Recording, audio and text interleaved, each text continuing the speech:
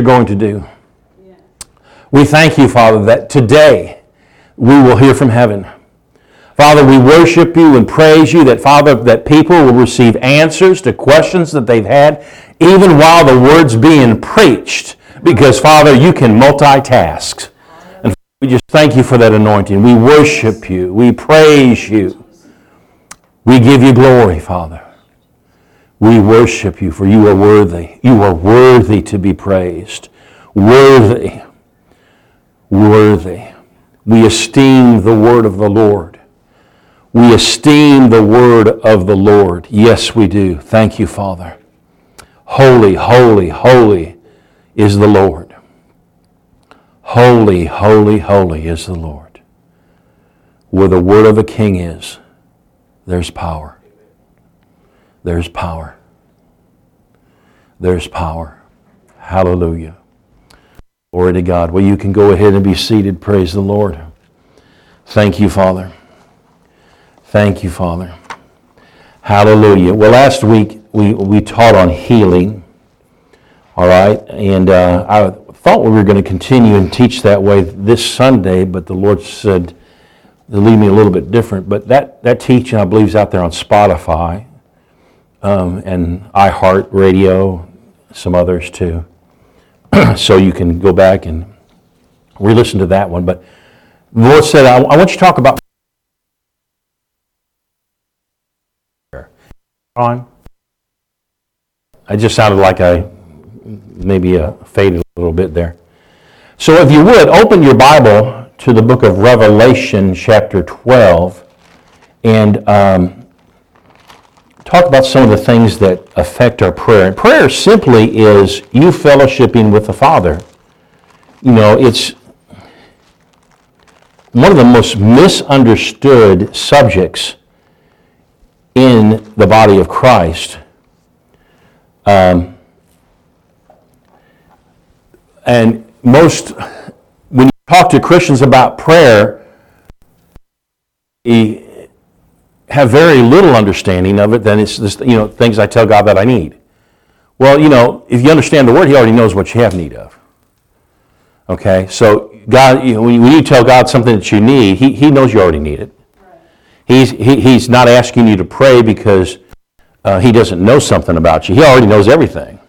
But prayer is really fellowshipping with the Lord, and fellowshipping in the aspect that a lot of times what you're really doing is you're just coming to an agreement with what the Father's already done, what the Father's already said. It's not so that you're asking for Him to give you something that you don't possess.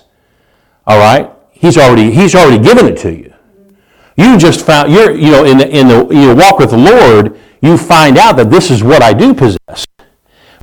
Prayer is from the standpoint, Father, I thank you, Lord, I already got this.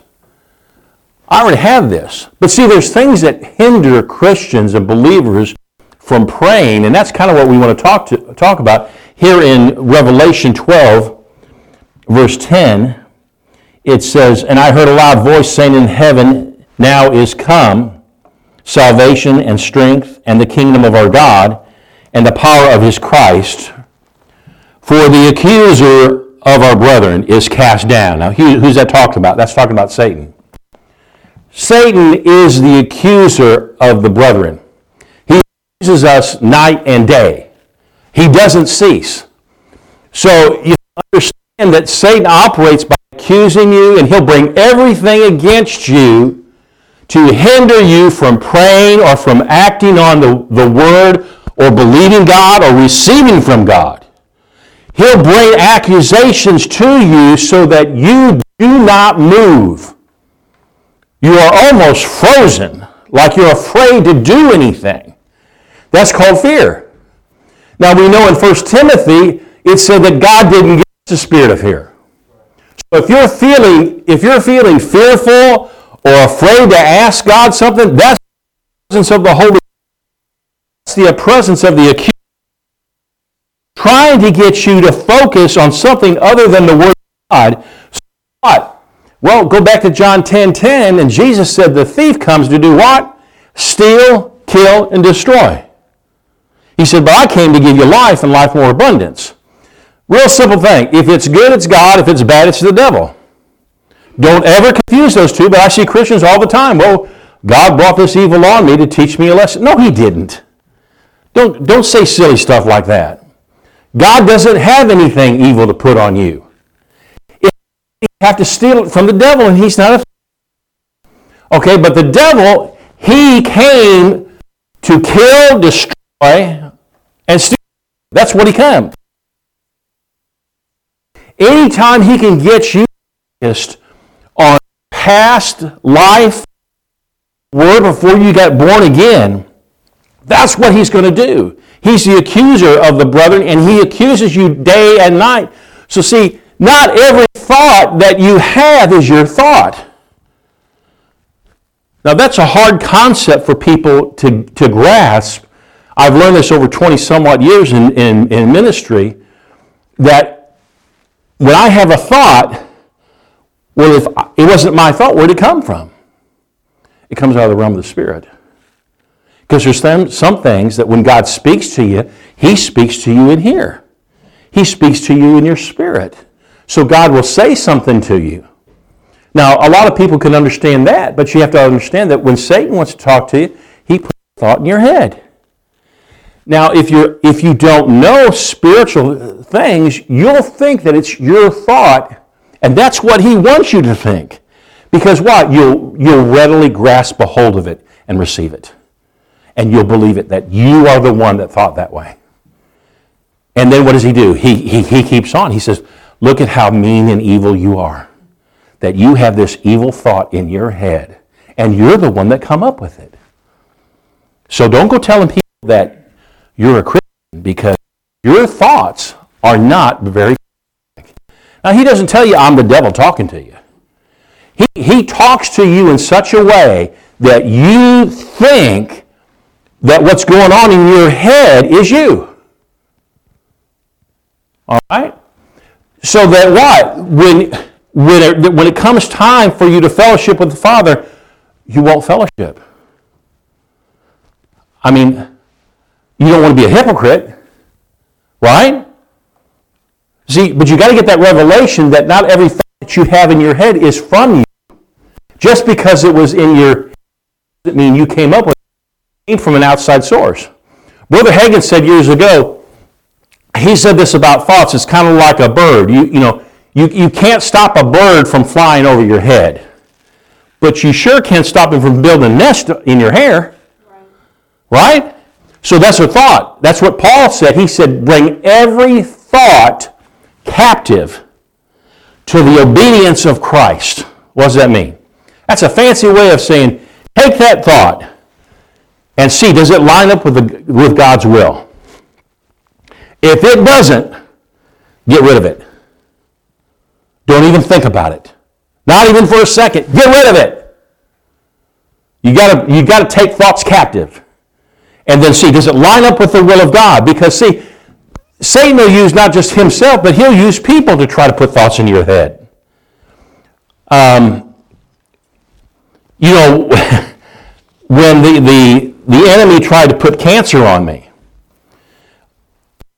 I had to be watchful because the doctors were just telling me the facts as they saw them. All right? I didn't go in there and say, no, you're lying to me. I don't have cancer. No, I didn't. Giving you facts. Right. You have to have an understanding. Facts are subject to change according to the truth. That's right. But if you take facts and you will take a hold of them and say, okay, this is a fact, can't change it, then that's what it will be. The fact will become a truth in your life. So, that's how Satan gets in, is through your thought life, through your thought processes, and he brings depression. The depression in the United States alone is a multi-billion-dollar business. $1 business. And if you don't even have to know a lot about this stuff to realize how, play on words, crazy it is. Because what do they give people that are depressed They give them medication that makes them depressed. How goofy is that? You're going to treat depression with depression. Understand, there have been things out there that cure cancers, natural things. We know the Word of God cures cancers. But yet, the cancer industry is a humongous industry. And not that there's people in there that aren't trying to destroy cancer. They are. There is. They're doing what they have been taught and what they know. They're trying to get rid of cancer. But the reason why they don't release cures for cancer is that's a multi-billion-dollar at least business that would just go away. A lot of people's jobs would be affected. All right? That's the truth. Now, again, that doesn't mean people that are in that industry are bad. They're not. I believe 99.9% of them are good people, and they want to get rid of it. But it's some of the bad ones that keep it around and don't disclose it. There's other things that you can do. We know the power of the Word of God. It heals cancer. All right, and they won't lean you in that direction. All right, they'll look at it from a scientific point of view. So what you have to do is you don't get mad because they told you the facts, but the facts are always subject to change to the truth. The truth will have an effect. But you've got to learn, and it doesn't matter where you're at with the Lord. The good news is you can be walking with God for 20 years or even less. And take the Word of God and it'll work for you. It'll work for anybody else. I'm telling you, to affect your prayer life, all right, because he's accuser of the brethren. Now go to Romans chapter 8 and look at this. Romans 8.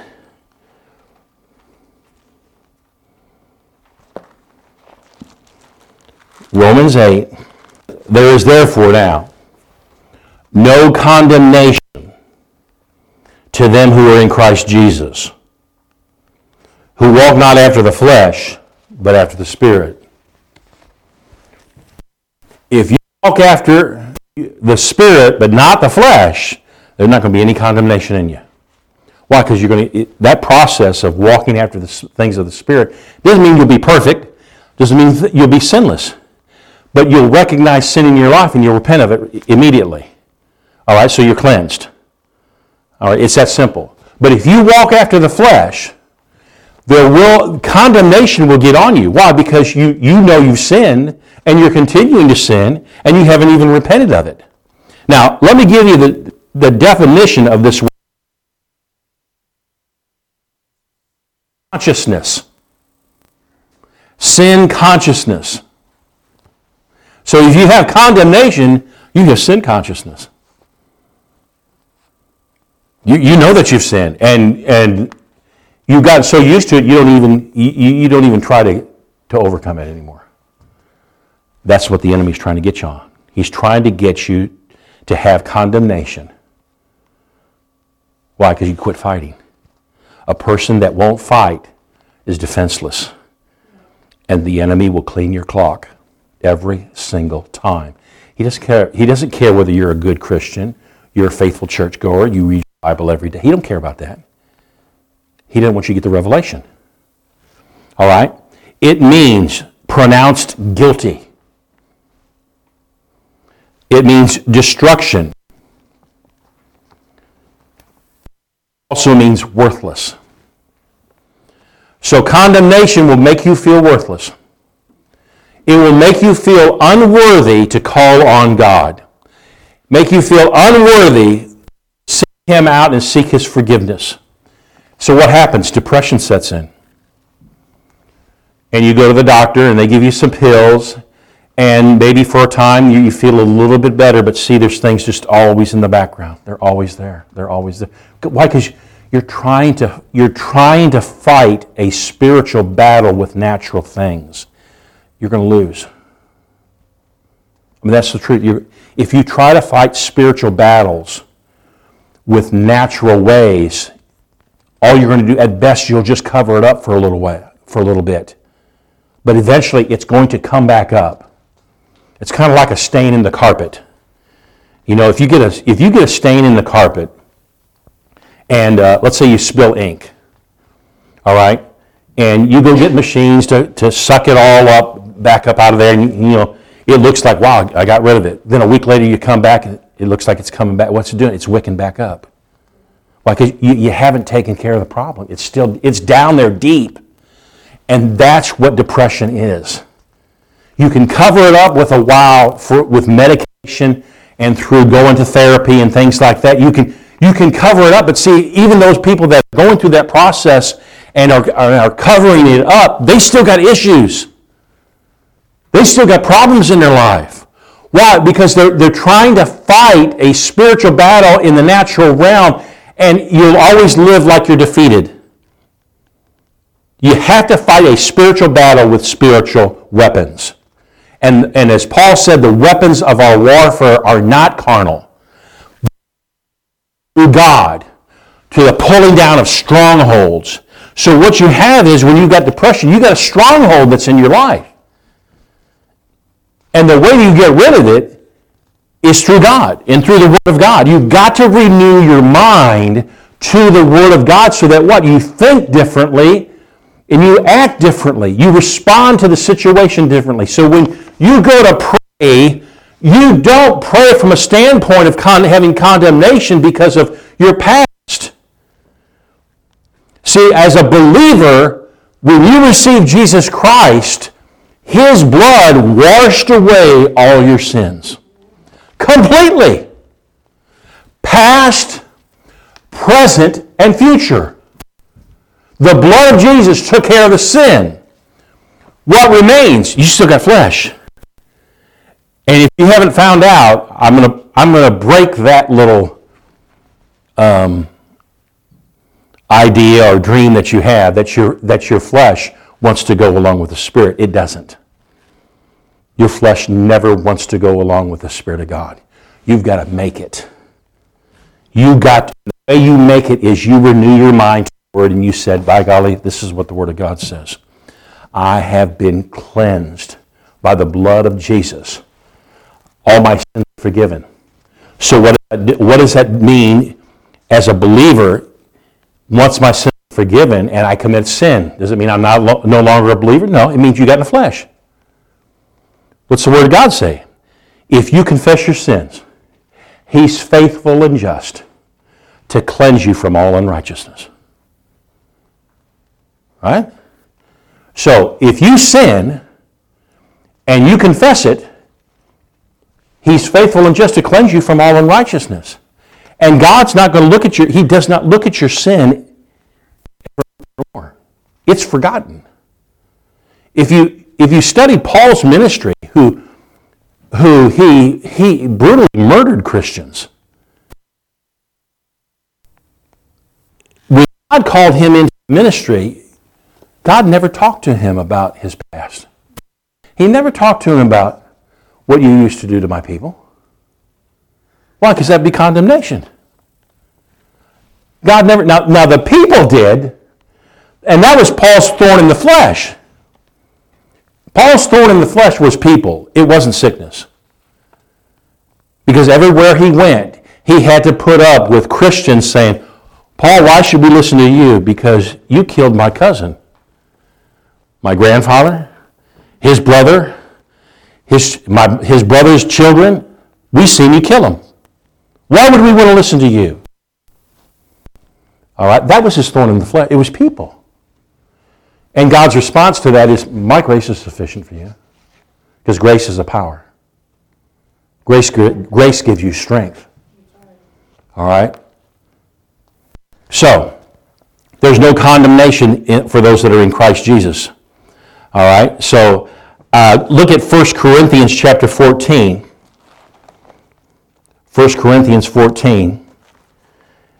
And I want you to see this.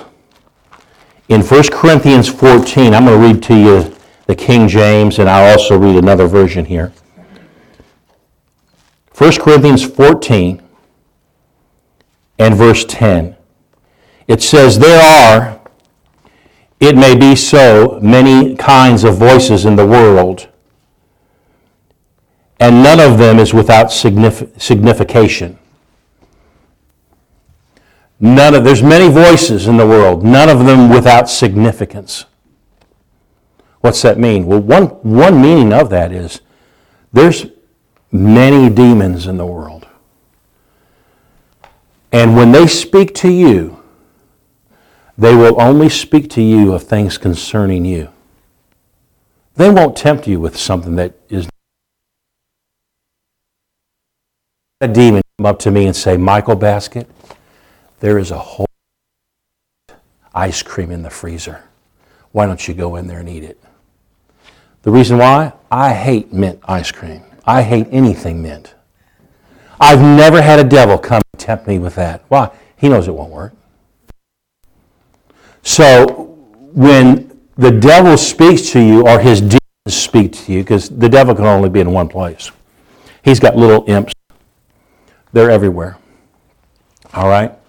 When they speak to you, they speak that are significant to you. They say things to you that will affect you, so that you'll start to believe the natural realm. And that's what they'll do. They'll bring up your past, they'll bring up your present situation, and they'll want you to. But what did these people over here say about what's going on in your life? Are you going to ignore that? See, what's he doing? He's trying to get you focused on what's happening in your life now, based on your past. To do what? To get you in condemnation, so that when you go and talk to it, you won't have boldness. All right? The Bible talks about, I think it's in Hebrews, that we may boldly come to the throne of grace. All right? Boldness is not being cocky. Boldness simply means that you are assured of the answer. When you are assured of the answer, you can boldly go where no man has gone before. It's real simple, because you know when you go to the Father and you ask Him for something, the answer is going to be what? Sure, son, here you go. Or sure, daughter. That gives you boldness. Why? Because you know you're not going to get turned down. You never get turned down.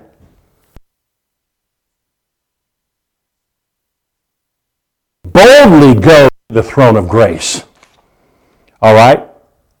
And that's what the Lord wants you, that we as Christians should be bold in coming to the Father. Bold when we pray. Not from the aspect of, I hope that the Lord does this for me. See, that's not bold. That's really fear-based. And you'll hear a lot of Christians, when they pray, they'll pray that way. They're praying from the standpoint of fear and not of faith. Fear will not get you anything from heaven. So you're going to have to quickly, no matter what you're asking the Father for, whether it's healing, wisdom, revelation in a job, in a marriage, in a relationship, there can't be any fear. And God will always speak to you from that aspect. He will not speak to you from a fearful aspect. He will speak to you in a peace. If there's not a peace, it's not faith, it's fear speaking. Learn to listen to that inward witness in here, not up here. Because sometimes, many times, what's up here will not match up with what's down here. I know that's a hard concept for people to get, because you think the two should agree. No, they won't, because this is attached to your flesh. This is attached to the Spirit. This is where your spirit is. It's inside you. All right, so the world has many voices. Let's go to the next one. Go to 1 Corinthians chapter 2. This is the one I wanted to get to. I said I was going to read several scriptures. It's going to be in this one. And I'm just, because of time, I'm only going to read 2. 1 Corinthians chapter 2, verse 6. It says this, howbeit, we speak wisdom of... Now that word perfect does not mean without fault, it means mature. Yet, not the wisdom of this world, nor of the princes of this world. Who's the princes of this world? It's talking about the demonic realm. That's the princes of this world. That come to naught. So here's a revelation right here. It's telling you, we speak wisdom among them that are mature believers. Not the wisdom of the world, because the wisdom of the world says that if you've got something, well, few alternatives that may help, but a lot of times that won't really help at all. That'd be the wisdom of the world. The wisdom of God says, through Christ I can do anything. My God shall supply all my need according to his riches and glory. The world doesn't think like that. So we don't speak that wisdom, but we speak the power of God. But it says here in the last part, but in demonstration, nor of the princes of this world that come to naught. In other words, the princes of this world, the demonic realm of this world is coming to nothing. Now, Jesus already defeated them. It says he made an open show of them. Principalities and powers. When Jesus died and went to hell, I like the story that Dr. Keith Rogan, minister I know in Nashville, he can tell it much better than me, but I still like telling it. You know, the first day that Jesus died, he's in hell. And the devil is excited. He says, we got him. We got him now. We got him. We've been waiting for this day. Day 2. Hey, he's in trouble now. He's in hell. We're right where we want him. Day 3, it started off okay. But then something happened. There was a shaking come up. And all of a sudden, Jesus broke his bonds. Captivity free. So those 3 days for Satan, the first 2 sounded pretty good, but after it was downhill from there all the way out. So he spoiled principalities and powers. He defeated them. He not only defeated them in hell, but that phrase means that he took Satan and led him through all of hell and showed all of hell that I have beaten this guy. Just as what a Roman army would do. That's why Paul uses that phrase. The Romans army, what they would do is when they would go in and conquer a city or a country, they would take the military of that country, beat them and torture them, and then lead them through the streets so that the people in that town could see that their protectors were defeated. That's what Jesus did with Satan in hell. So he's already done it. They've already been defeated. That's why in Scripture it's saying that they are coming to nothing because their power is diminishing now the closer we get. Their power is being diminished. Why? Because the church is getting wisdom and understanding on who they are in Christ. For so long, we didn't know who we were in Christ. But see, there's so much revelation being poured out in these last days that people are starting to see who they are in Christ. Now, I like the Moffat translation. It says this, we do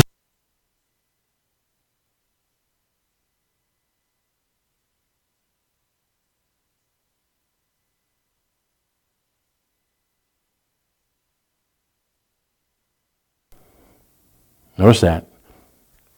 Nor of the dethroned powers who rule this world. Satan is defeated. He's defeated right now. But see, his job, what he's still about doing is he's still going out trying to convince you that he is in authority here. He doesn't have authority anymore. Jesus took that authority back and he gave it to you and me. Satan is no longer in authority. You have more to do with what happens in your life and more to say about what happens in your life than you think you do. Satan has been enabled to convince the church that they're helpless, they have very little effect on their lives or other people's lives, and that's not the truth.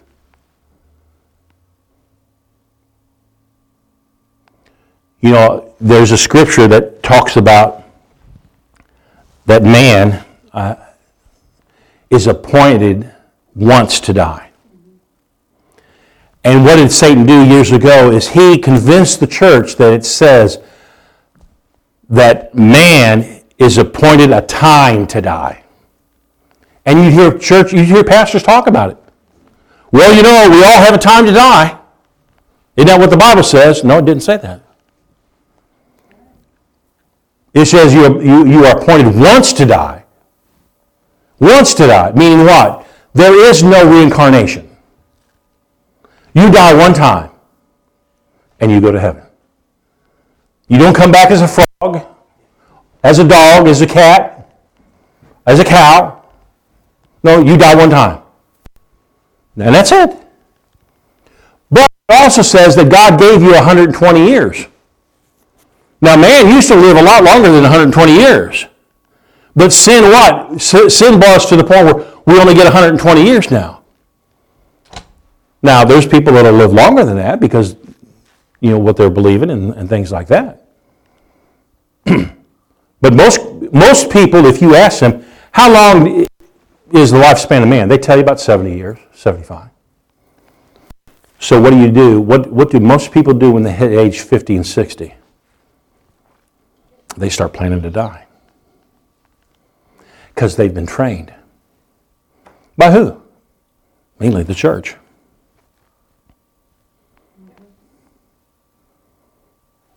Because the church is not taught accurate, biblical, what the Bible says about things. You have a lot more to say when you die than what you think you will. You got to get that revelation. How do you get that revelation? You got to renew your mind to the Word of God. When you get that mind renewed to the Word of God, you'll find out how the devil's been operating against you, but also you'll find out the authority that you have over every situation in your life. You'll change how you talk.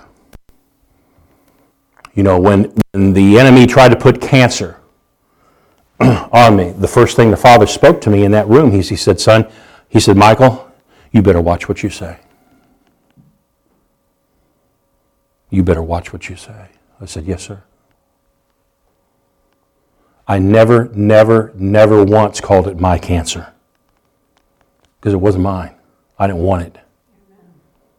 I hear people talk about it. They almost, it's almost like a plaque, my cancer. Do you want it? Well, no. Then quit calling it yours. It's not yours. It came from the devil. Now, I'm not saying you don't have that. It's not, you don't have those symptoms in your body. Yeah, you do. But see, you don't want to take ownership of it. You want to kick it out. And you do that through the Word of God. You learn to speak to certain situations. See, these are things that affect prayer. And if you have condemnation, that's why the devil will work on you to get you in condemnation, to make you think you're not worthy, you're not good enough. You can't stand on the Word of God. That's where he wants you. Why? So he can bury you. Because he ultimately wants to kill you. And if he could kill you, he'd just go ahead and get it over with. But see, he can't. He has no weapons. Other than the mental realm, that's the only weapon he has against you. Because if Satan could kill you, he'd have killed you a long time ago. He wouldn't wait till now. He doesn't have the power that you think he does. All right? So let's look at another one here. Let's go to 1 John chapter 3. I mean, people are persuaded by fear so much to the point that, you ever watch TV and you see these commercials come out about drugs? And they'll talk about this drug and they'll give it, the name, whatever it's called, and they don't even tell you what it's for.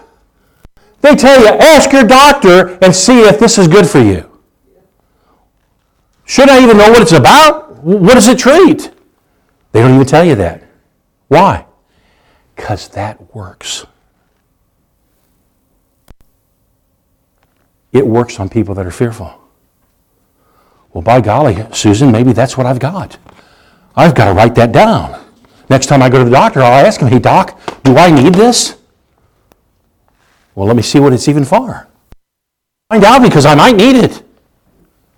What are you're operating by fear? Think about it. They use those commercials because why? They work. Because people go to the doctor and ask them about that stuff. That's all how the enemy is working in our lives, trying to get us to get into fear so that we receive what? We receive sickness.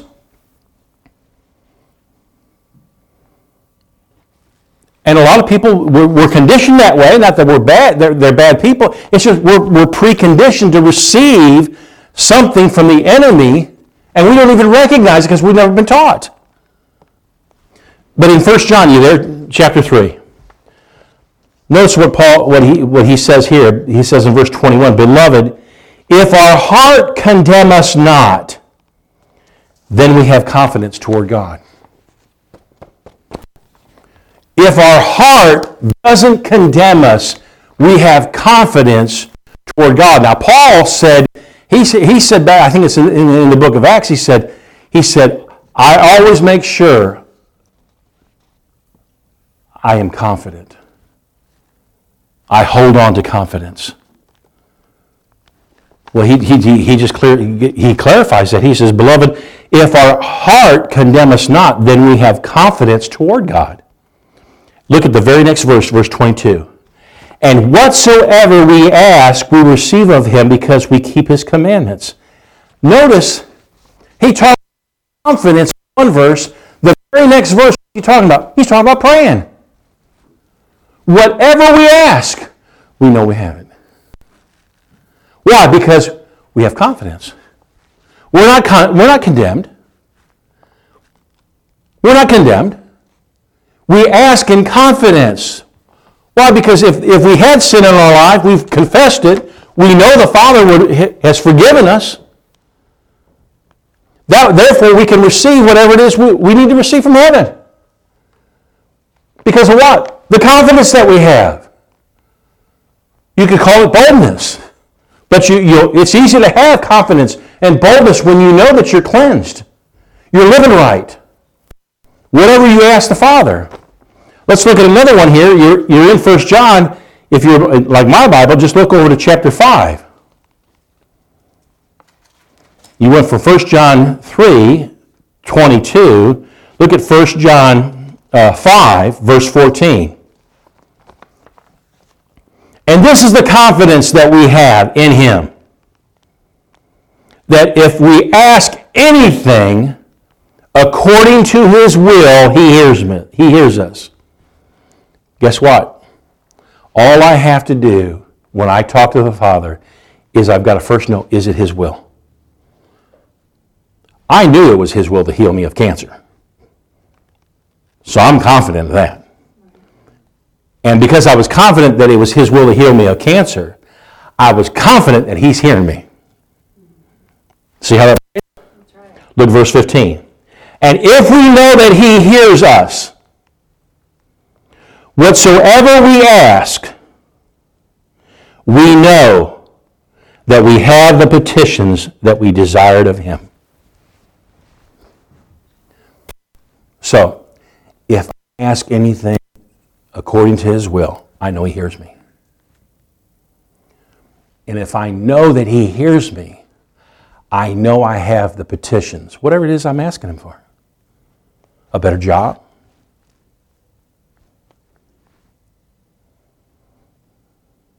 If that's what I'm asking for, better job. So, how should that change me? Well, from that point on, I don't go out applying everywhere. I say, Father, is there anything in particular I need to do, consider? Because I've asked you for this better job, and I know you heard me because it's your will that I have a better job. It's going to benefit my family this way, and this way. So I know you've heard me, and I know I have the better job. What on my part do I need to do to see that come into manifestation? I will listen to you, and I'll wait for you. Now what am I going to be? My radar is going out listening for a witness in here. Job comes up on the board at work. apply here for this. Do I get a witness here? No, you just ignore it.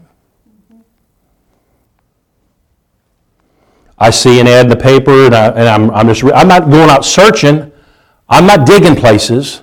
But maybe a buddy says, "Hey, this company over here is hiring. You ever thought about putting an application?" No, not really. But then all of a sudden, there's a witness here. Yeah, but I don't know if I'm incapable of doing that. There's a witness here. Doesn't matter. Go by the witness. You know he heard you. You know he wants to give you something better. You know you got the petition. He's already. You're just looking. Where's it at? How do I get linked up to this?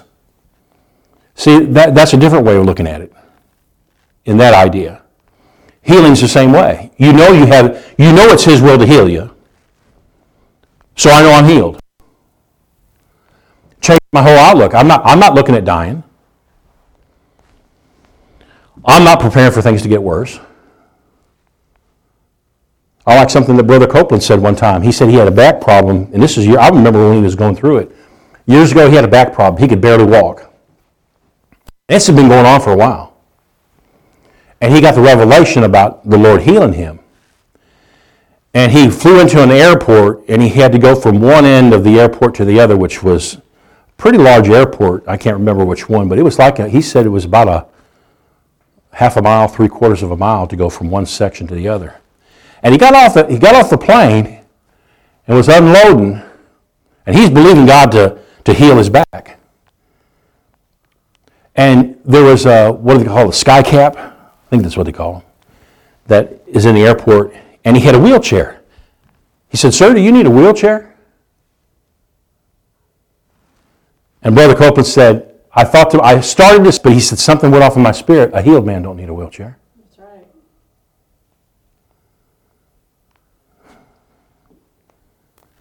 Now see, here's real easy to get into the flesh because he's got pain in his body. It's hurting every step. He walked that half a mile to the other, what do you call it? Terminal, thank you. Got on the plane, still in pain. Sat on a plane, flew home in pain. Got home that night in pain. Ate dinner, went to bed in pain. He woke up the next day, the pain's gone. Amen. See, it's not when we see the manifestation, that's not our part. Our part is the believing part. That's our part. That's my part. That's your part, is the believing part. The manifestation part's not mine. Has nothing to do. I knew the day when I went home and I talked to the Lord about this diagnosis of the cancer, and I said, "I know you didn't do it, Father. I know the enemy put it on me, but I believe I probably left the door open." And he told me several things. The Father told me, he said, there's 3 things, there's 3 areas. And I repented of them. I said, "Father, I ask for forgiveness. You're right." I didn't argue with him. I didn't try to say, hey, but these other people have done. No. Just own up. It's easier. I repented of him, and he said, "Okay." He said, "In 30 days, Michael, this will all be taken care of." Those were the words. I'd like to say he said, "In 30 days, I'll heal you," because that would have changed some things. But he said, "In 30 days, this will all be gone." Well, I was scheduled for surgery about a little over 2 weeks from that point. 2.5 weeks. So I had to go through the surgery. Had to go through that whole process. The reports came back in less than 30 days. I had no cancer in my body. When it showed up, I knew that when he said, "These are 3 areas that you've left an open door," and I repent. I knew then. My attitude changed. Now, did the devil try to convince me that, "Michael, you're going to die. This is it. You're going home. You're leaving this planet. Ain't nobody going to be there to help your grandkids, help your wife, or help your children. Ain't nobody going to be there. You're going home." I mean, that was almost a constant barrage. I said, no. The truth is that by his stripes I'm healed. And I've already heard from heaven, Satan, you're a liar. So you gotta realize something. If Satan's telling you that stuff, it can't be true, because if it was true, he wouldn't even mess with you. If you were dying, and that was it, you're dying, he would mess with you. Why? He knows. He knows in the realm of the Spirit. You're already dying. I don't need to tell them that they're dying. Don't try. The reason why he comes against you, whatever the situation is, the reason why he comes against you is because it's not set in stone. It's not set in stone. You can change it. By what? The renewing of your mind. No condemnation. Don't get in condemnation. Listen, to get in condemnation, you basically are saying that the blood of Jesus was not sufficient. So remember this. To allow condemnation in your life, you have to say, and I know you don't mean it, but see, you're basically saying in the realm of the Spirit, the blood of Jesus was not sufficient for me.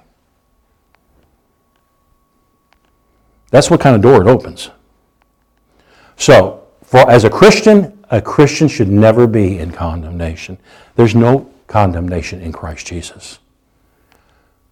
God does not use condemnation to get you to do something. He'll never come to you, Travis, and say, Travis, the reason why this happened to you was because, you remember 6 years ago when you went into that store and you were real mean to that person? Now I'm getting you back for what you did. No.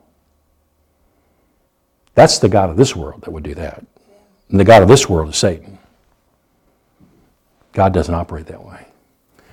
The God of this world will try to put condemnation on you. But you ultimately have the upper hand, because you can say, there's no condemnation in Christ. One scripture left. Go to Isaiah 43. Isaiah 43. Did you get something today? This is how you battle. This is where your faith's at. Don't let condemnation or give room to condemnation in your life.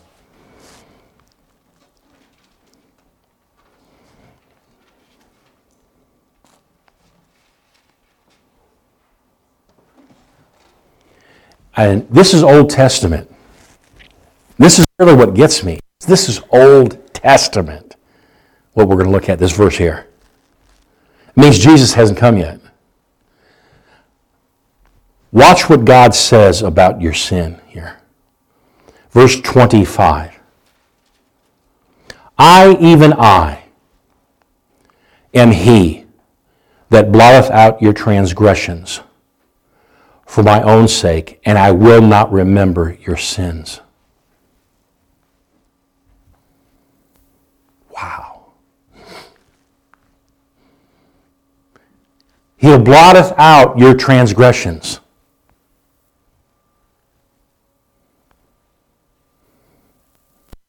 Old Testament. We got a better testament than they had. So if he told the old covenant believers, I would blot out your sins, more they blotted out in what he said there. He said, I'll do it for my sake. Why not? I'll do it for my sake. Why? Because if I don't blot them out completely and I remember them, I'll put you in condemnation. And I'm not going to put you in condemnation. So for my sake, I blot your sins out, your transgressions out, and I will not remember your sins. The only way God will know of your sin is if you bring it up again to him. See, flesh remembers sins. If you don't believe me, just ask your spouse. Because they'll remember what you did 15 years ago. That's flesh. But that's true. I mean, that's flesh. God doesn't. If you said, well, Lord, you remember when I was 10 years old and I stole that box of candy? He'd say, no, I don't remember that. Well, sure you do. I was 10 years old. We was living in that house over there in the neighborhood. Dad had lost his job, and I went to the store that day, and I was really hungry, and there was a box of candy right there, and I took it and put it in my... I don't remember that, son. What do you mean you don't remember that? I remember it. You don't remember that? No. Because he said it. For his sake. He said he was not going to remember our sins anymore. Quit dealing with God in your past, because he's not in your past. He's in your future.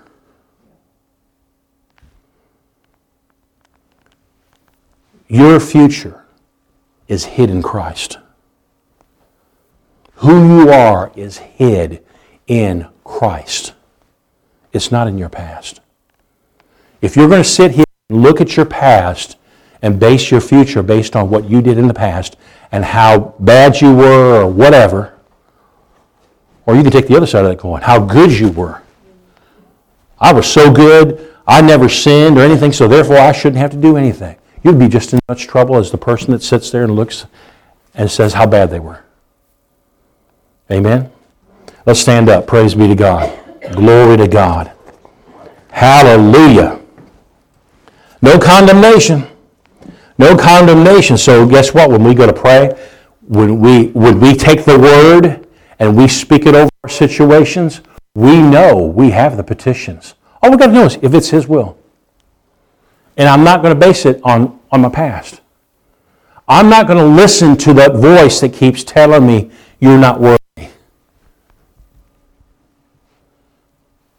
You blew it. Well, the next time Satan does that with you, just tell him, listen, Satan, you blew it even bigger than any of us because you were there and you fell away. And you're going to hell. And you're going to spend eternity in hell. He'll leave you alone for a season, and he'll come right back. That talking that he's whispered in your head will stop when you remind him about his future. It works. First time I heard that, I thought, I don't know about that. And he left me alone. I said, what? To hear that stuff. No, he doesn't like to hear about his future. And he doesn't want you speaking what the Word of God says about your future. He wants you to agree with what he says and what the world says. Amen? Glory to God. Father, we just thank you, Lord. Thank you for this divine revelation. Father, we just thank you, Lord, that your word says you sent your word and you healed us and you delivered us from all of our transgressions. Thank you, Jesus. Thank you, Father. Glory to God. Glory to God. Thank you, Father. Hallelujah. Hallelujah. Thank you, Father. Praise be to God. Praise be to God.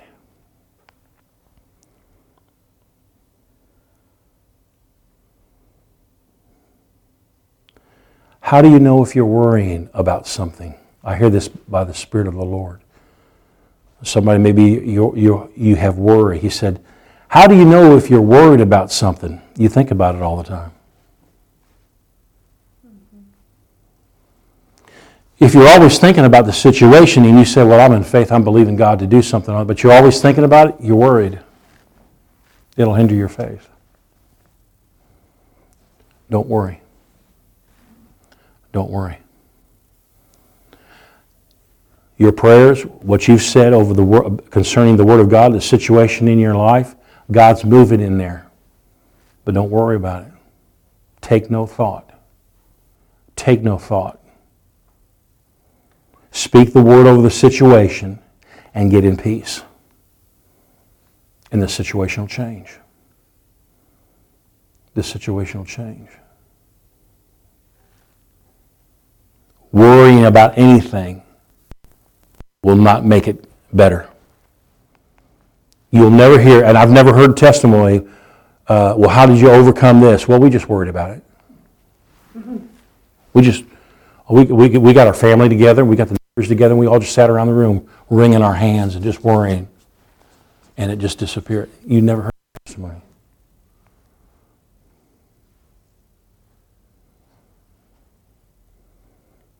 Take no thought. Take no thought about tomorrow, for tomorrow is of itself. Trust in the Lord. Trust in the Lord. God's moving in your situations. Let Him move. Get in peace. It says in Colossians, let the peace of God rule in your heart. Let the peace of God rule in your heart. What His Word says concerning you, and when you stand on that Word, say, I believe that, Father. I believe it. It's changing right now. Doesn't mean it's manifesting right now. It can. But it already is changing right at that moment. It's starting to change. It may be a day, a week, month, year, 10 years. It doesn't matter. You can't let time say, well, Lord, if you don't manifest in such a period of time, I'm going to quit believing. The only person that's going to hurt is you.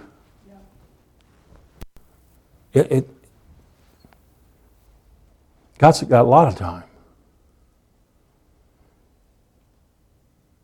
So I got a little bit different understanding and feeling on life and things like that. The worst thing the devil can do to me is kill me, and that's not even a loss because I get to go home. I'm not looking to do that. I'm not believing that. It's my time, but fear leaves you. When fear leaves you, see, you can look at things totally differently. But so many people are gripped with fear. The world's gripped in fear.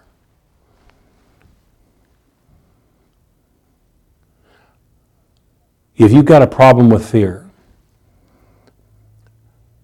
in I think it's 2 Timothy 1:7 says, for God has not given you a spirit of fear, but of power and of love and of a sound mind. Take that scripture and speak it over yourself throughout the day. If you got to, write the scripture down. Carry it with you. And you start to feel that fear come up. Hold on, Father, you did not give me a spirit of fear, but of power, of love, and a sound mind. If I'm worrying about something, that's not soundness of mind. It's fear. Recognize fear in your life. Recognize condemnation. Because these things affect your prayer. Glory to God. Glory to God. Thank you, Jesus.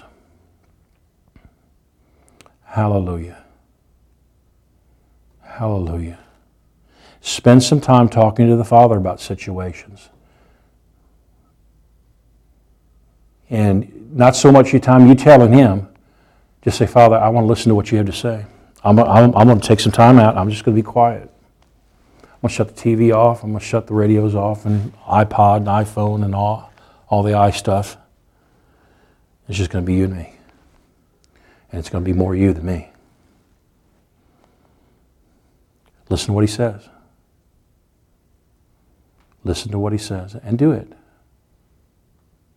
Let the peace of God roll in your heart because you know you're doing what the Father said. See, that's how you keep that peace in here. Because you know you're doing what the Father said. That peace stays. About storms in life. I've said this before. Storms in our lives will reveal what's really in our hearts. Now, we're not believing for storms. But a storm, you can take it and turn it around. What did you learn in that storm? Well, I didn't learn anything. Well, you're going to go through the storm again. Rest assured, you'll go through it again. Because you didn't learn anything. But when you go through a storm and okay, now the next time that storm comes, I'm not going to go through it. I'm going to go over it. I'm going over it. Hallelujah.